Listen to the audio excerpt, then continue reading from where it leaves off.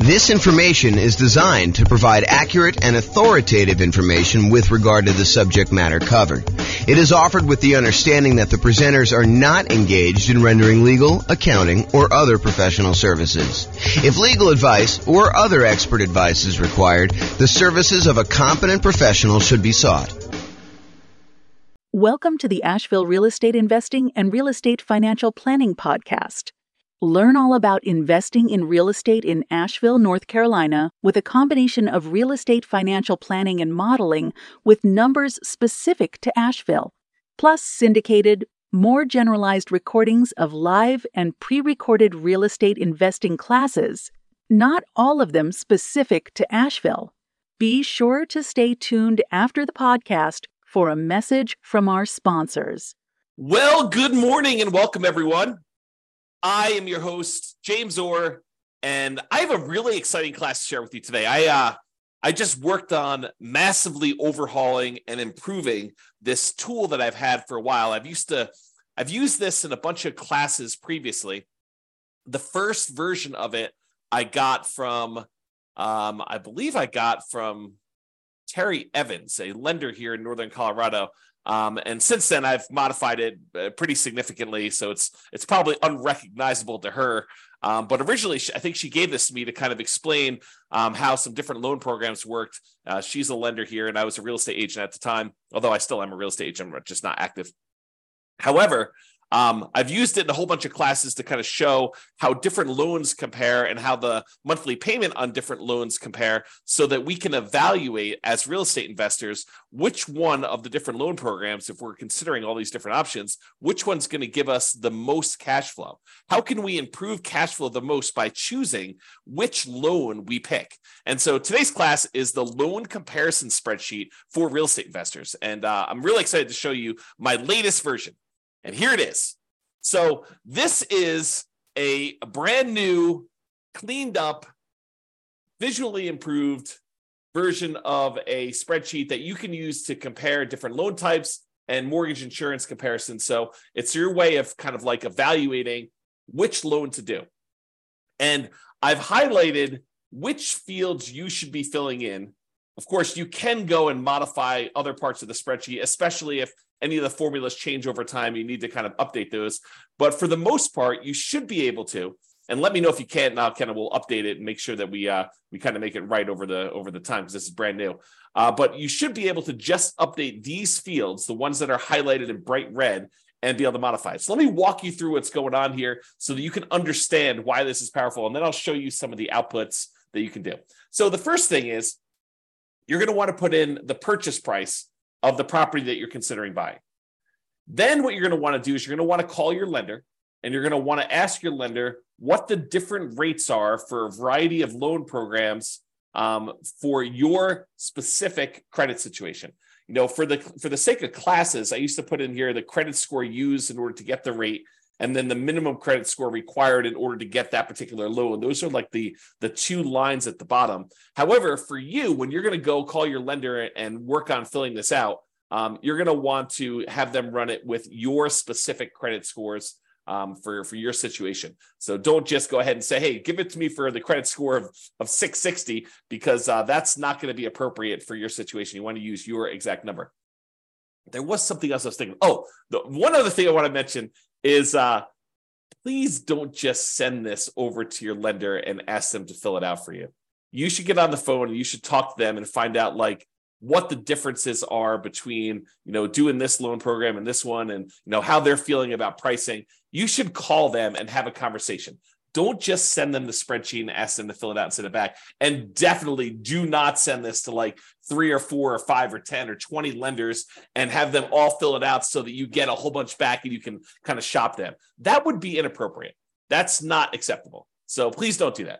Okay, so with that being said, you're really focusing on filling these red areas in, but I'm going to walk you through what's happening. So you're going to call your lender. You're going to say, hey, if I were to get a 3.5% down, that shows you right here how much it is, 3.5% down, a FHA loan, what is the interest rate today for doing that? And they're going to tell you, whatever it is, it's 6.5% or something like that, whatever they tell you. And you're going to write down the percentage here in this red box.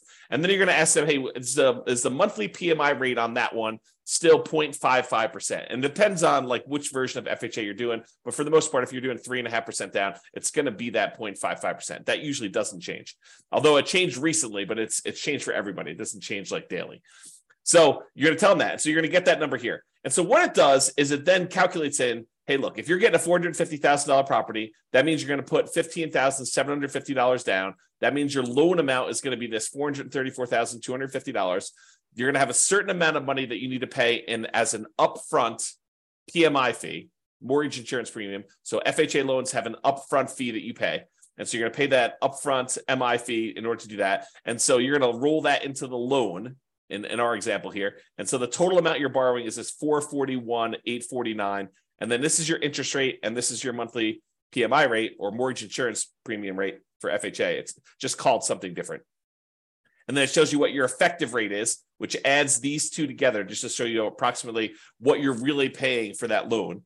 And then it shows you calculates your principal and interest payment, what your monthly mortgage insurance premium is, basically takes this number and does that.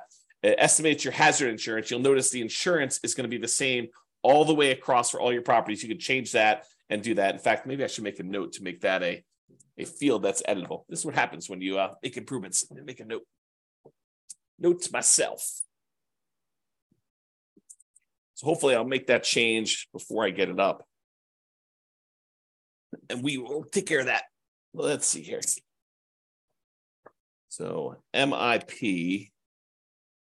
I'm sorry, not MIP. This is the hazard insurance and taxes. Editable. All right, so I'll go ahead and make a note on that to mark those as where you can edit those. They are editable. The spreadsheet is completely open, so you can edit any of these fields you want, but I'll highlight it so that it actually makes it easy for you to see which ones are there. So in other words, it shows you the estimated tax hazard insurance. You put that in there, and it's the same for every one of the loans because your insurance doesn't change. Your regular property insurance doesn't change. And then your taxes, the estimated taxes on your property, and that doesn't change regardless of which loan you use. So that's going to be the same all the way across. But then it shows you for the FHA loan, for example, what your total amount of your principal and interest, your PI, plus your PMI, plus your taxes, plus your insurance. So PITI plus PMI, right here, PITI plus MI. And it shows you what the total monthly payment is for getting that particular loan. And we're going to show you in a chart here later what the actual loan comparisons look like, but you can see them going all the way across as to what the different loan amounts are for various loan programs. Then you're going to do the same thing. You're going to ask them, hey, what's the USDA rate? And they're going to tell you the mortgage interest rate for that. And you're going to ask them what the PMI rate is for that. And you're going to ask them what that is. And then it shows you you're putting nothing down. It's a $450,000 loan. There's an upfront MI payment in order to get that. We're going to add that to the balance of the loan. And you're going to see all that and verify these with your lender. Make sure that this is how they're doing it and that you're doing it the right way. And if you have to, adjust it. And so it shows you the effective rate, shows you what the total payment is for those. Go do a VA loan, especially if you can get one. If you can't get one, then probably don't do that. If you're not going to buy a rural property, you may not even need to do USDA, but go ahead and put them in here, your interest rate. There's no PMI for VA loans, no monthly PMI, so it's NA there for that. And it shows you what the overall interest rate calculates the payment for that one. And then do two different versions of the either 3% down or the 5% down owner-occupant conventional loan. So we're going to do a whole bunch of different conventional loans. We're going to do 4 different ones for owner-occupant, 3% down, 5% down, and then we're going to do one where the lender pays the PMI or where you pay it monthly. And then the 5% down, we're going to do one where you pay the PMI and the lender pays the PMI. And then we're going to do all of the non-owner-occupant investment versions, like a 15% down one with PMI, 20%, 25%, 30%, and 40% down, just so you can see the loan programs. Now, if you're in a situation where you're like, look, I can only get one loan, like I only qualify for FHA and I only have 3.5% down, I can't even qualify for a 3% down conventional, maybe you don't need to do this spreadsheet. But if you're someone who has a lot of options, you've got great credit, you've got a large down payment, you could either do the nomad strategy, you could do your kind of like investing strategy, and you're trying to figure out like, which way should I go in order to optimize? This is a great tool to help you make that decision. If you can only do one loan, filling this thing out is overkill. Okay. So if you can only do like an FHA loan, don't bother. Just do the FHA loan and figure out what the payment is and work that into your spreadsheet and your analysis. All right. So otherwise, we do this 3% down conventional loan. If you're doing monthly mortgage insurance, you're going to have a monthly MI rate here. If you're having the lender pay it for you, you're usually going to not do that, but you're going to have some points in when you do it. And so you do it this way.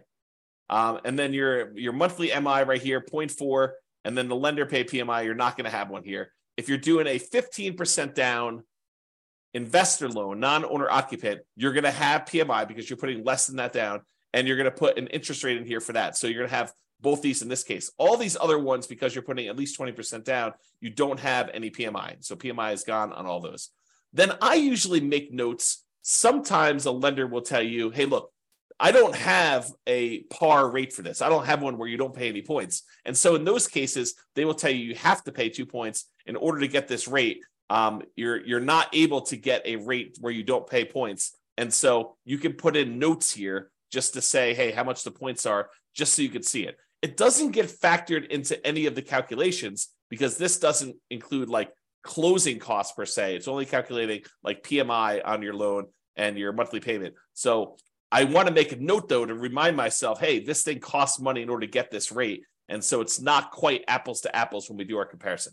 All right. And you'll notice this one says par, showing you that they didn't require points on any of those, which is pretty normal for me. But I added this just to kind of be able to have a spot for putting notes in. Okay. So then it calculates all the payments on those. Now, what I'm going to show you next is this takes this particular table, all the inputs that you had here in order to do this, and it shows you the relative sizes of the monthly payment. Okay. So if you had a property, a single property that you were considering buying, and you use any one of these different loans, this would be your monthly payment on the property, and the income on the property would be the same no matter which one you did. So any ones that are lower here are going to improve cash flow by that amount. So for example, we look over here at FHA, and we can see the FHA loan is whatever this happens to be. We can look back here at the table, $29,335. So you can see that the monthly payment on this FHA loan is $29,335. But if we went over here, we could see that getting a investor 30% down loan, putting a lot more down, improves your cash flow by a considerable amount. So the 30% down is $23.96. So it's like $600.60 or so better for you to put 30% down. But there's some that are super interesting. For example, you might be thinking to yourself, hey, what is the difference in monthly payment between putting, 5% down where I'm paying monthly PMI, this kind of orange one here, I think is that one. This is FHA, this is USDA, this is VA, this is the 3% down pair, this is the 5% down pair. So this is 5% down where you are, this is the 5% down where you are paying the monthly PMI. How does that compare to buying a property with 15% down? So this is the 15% down loan. So getting a loan, this is what's interesting. Getting a loan where you only put 5% down and you move into the property and you're paying the monthly PMI is actually cheaper than you buying a loan with 15% down where you have monthly PMI. And you can see because this monthly payment is less than this one. This one's taller. And this is your 15% down investor loan. And so you might be saying to yourself, hey, so how much better is it to put 20% down? Well, here's the 20% down one. And if we had gotten a VA loan, if we were to put nothing down, the difference between putting nothing down and putting 20% down is not as much as you might have thought, because the VA loan is such a great loan to be able to get. And you can see that here in this chart. There is a difference, but it's not this massive difference that you might have expected. So we can now visually see that getting this VA loan is higher than putting 20% down and not having PMI. However, it's not as big of a difference as you might have thought. Okay. And then if you want to, you can also just break out and say, okay, I'm definitely doing owner occupant. Only show me the owner occupant versions of these loans. And so it could just show you the owner occupant ones, the FHA, the USDA, the VA, the 3% down options, one where you're paying the PMI monthly, which I believe is this one. And then one where you're actually having the lender, this is the one where you're paying the monthly PMI. This is the one where you're having the lender pay the PMI. And so you can see that in this particular case, and this could change when you get your quotes, but in this particular case, it is better for you to pay the PMI monthly than to have the lender pay the PMI, to actually take a voluntarily higher interest rate. And that can differ. So if you call up on another day, it may be reversed. And that's why you need to do it both ways and to evaluate it. And then even if it is better to have the lender pay the PMI, realize that this loan, the one where you pay it monthly, at some point, the PMI will drop off and your cash flow on that property will improve because it then would no longer include the PMI once you get below that 80% or 78% loan to value, depending on what your lender is telling you. Okay, so realize that this can improve over time. And so even if this one was better, the one where you voluntarily have the lender pay the PMI and you take a higher rate, that never goes away. And so even if this one was a little bit better, the one where the lender paid the PMI, you may still want to take the other one if you do the math and figure it out. Okay. And similarly over here, it shows you the 5% down where you're paying the monthly and the lender paid. And one of the things I'll point out to you here is, and this is usually true, although you need to actually do your own numbers to see, look at the difference in payment between doing 3% down, where you're paying the PMI monthly, versus 5% down. And that's why it may be to your advantage to actually put the extra 2% down. Figure out a way to do it. Wait longer, save up more money, and do the 5% down. So in some cases, it may be better for you to go and do that. Okay? And you can see the difference here. All right? So just looking at these, though, you could tell that if you can get a VA loan, the VA loan is going to be your best loan option as far as the lowest monthly payment you can get. And honestly, you're a little surprised by that because the VA loan is nothing down. So you're thinking, wow, so my payment is actually lower by putting less down than doing an FHA loan or doing these 3% down or the 5% down options. It's actually better. Yeah, that's one of the reasons when we talk about the preferred loan order, we tell you, look, we prefer you to do your VA loan first if you have VA loan benefits. If you're not a veteran and you can't get the VA loan benefits, then can't do what you can't do. Okay, but if you can, that's why we talk about doing that one first, especially doing it with a large multifamily property if you can, buying like a duplex or a triplex or a fourplex and maximizing that loan size because the payment's going to be the best option typically when you do these VA loans. All right. So this is the owner occupant versions of this. Then these are the non-owner occupant versions, the kind of investment loans. Okay. So this shows you if you put 15% down and you paid PMI. This one shows you if you put 20% down, 25% down, 30% down, and 40% down. Now, in some cases, the difference between the 20% and the 25% is more extreme. I would say most of the time, you're going to see a much bigger difference between these two than what we're showing here.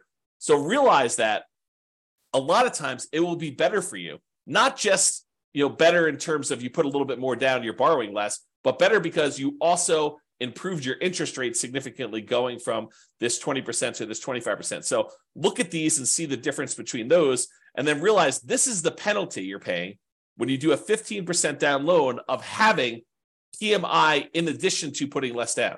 Sometimes you're thinking to yourself, hey, look, I really want to go buy this property as an investor. I don't have that much saved up. It's taken me a long time to save up. And I really want to go buy a property. There is this 15% down loan option. Maybe I should go do that and pay the PMI on that. And if it's a good enough deal, that may be a compelling enough reason. However, if the deal is not amazing, if it's just any old deal, maybe you continue to save up until either you find an amazing deal and you decide, okay, it's worth it to take this penalty, the difference in the monthly payments, in order to acquire this particular deal at a huge discount, or it's a really good property in a really good location that's going to have really good long-term appreciation and cash flow improving economics. Like you could think about those things if you're willing to take this sort of penalty. Otherwise, you may want to continue saving up until you get at least 20% down so that you can forego paying that monthly PMI on the 15% down option. And then the same thing is usually true when you go from 20 to 25%, although in this case, it doesn't look that extreme to me. It's an abnormally smaller difference. Okay. And then you can see the 30% down option, and then the going from 30 to 40 is usually a pretty big jump because it's a 10% difference, and the interest rate tends to improve a little tiny bit there. Okay. So in conclusion, mortgage payments are often a major factor in how well your property will cash flow.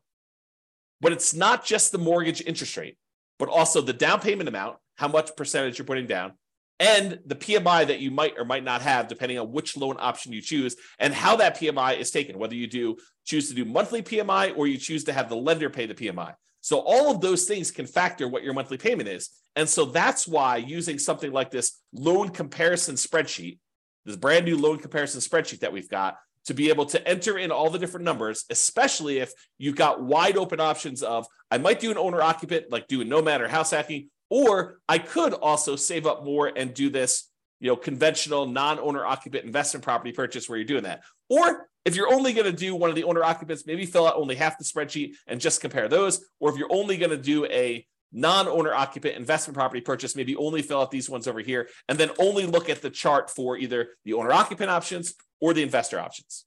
Okay, that's all I got for you. Any final questions before I let you all go? Thank you all for coming on. I do appreciate it. Otherwise, I will get this up there and I will I'll make that correction to the spreadsheet and I will get it posted up. I'll put a link in the show notes if you're listening to this on a podcast, or if you're listening to it on the video thing, I'll put a link there too. All right, doesn't look like there's any questions. I appreciate you all for coming on. Thank you so much.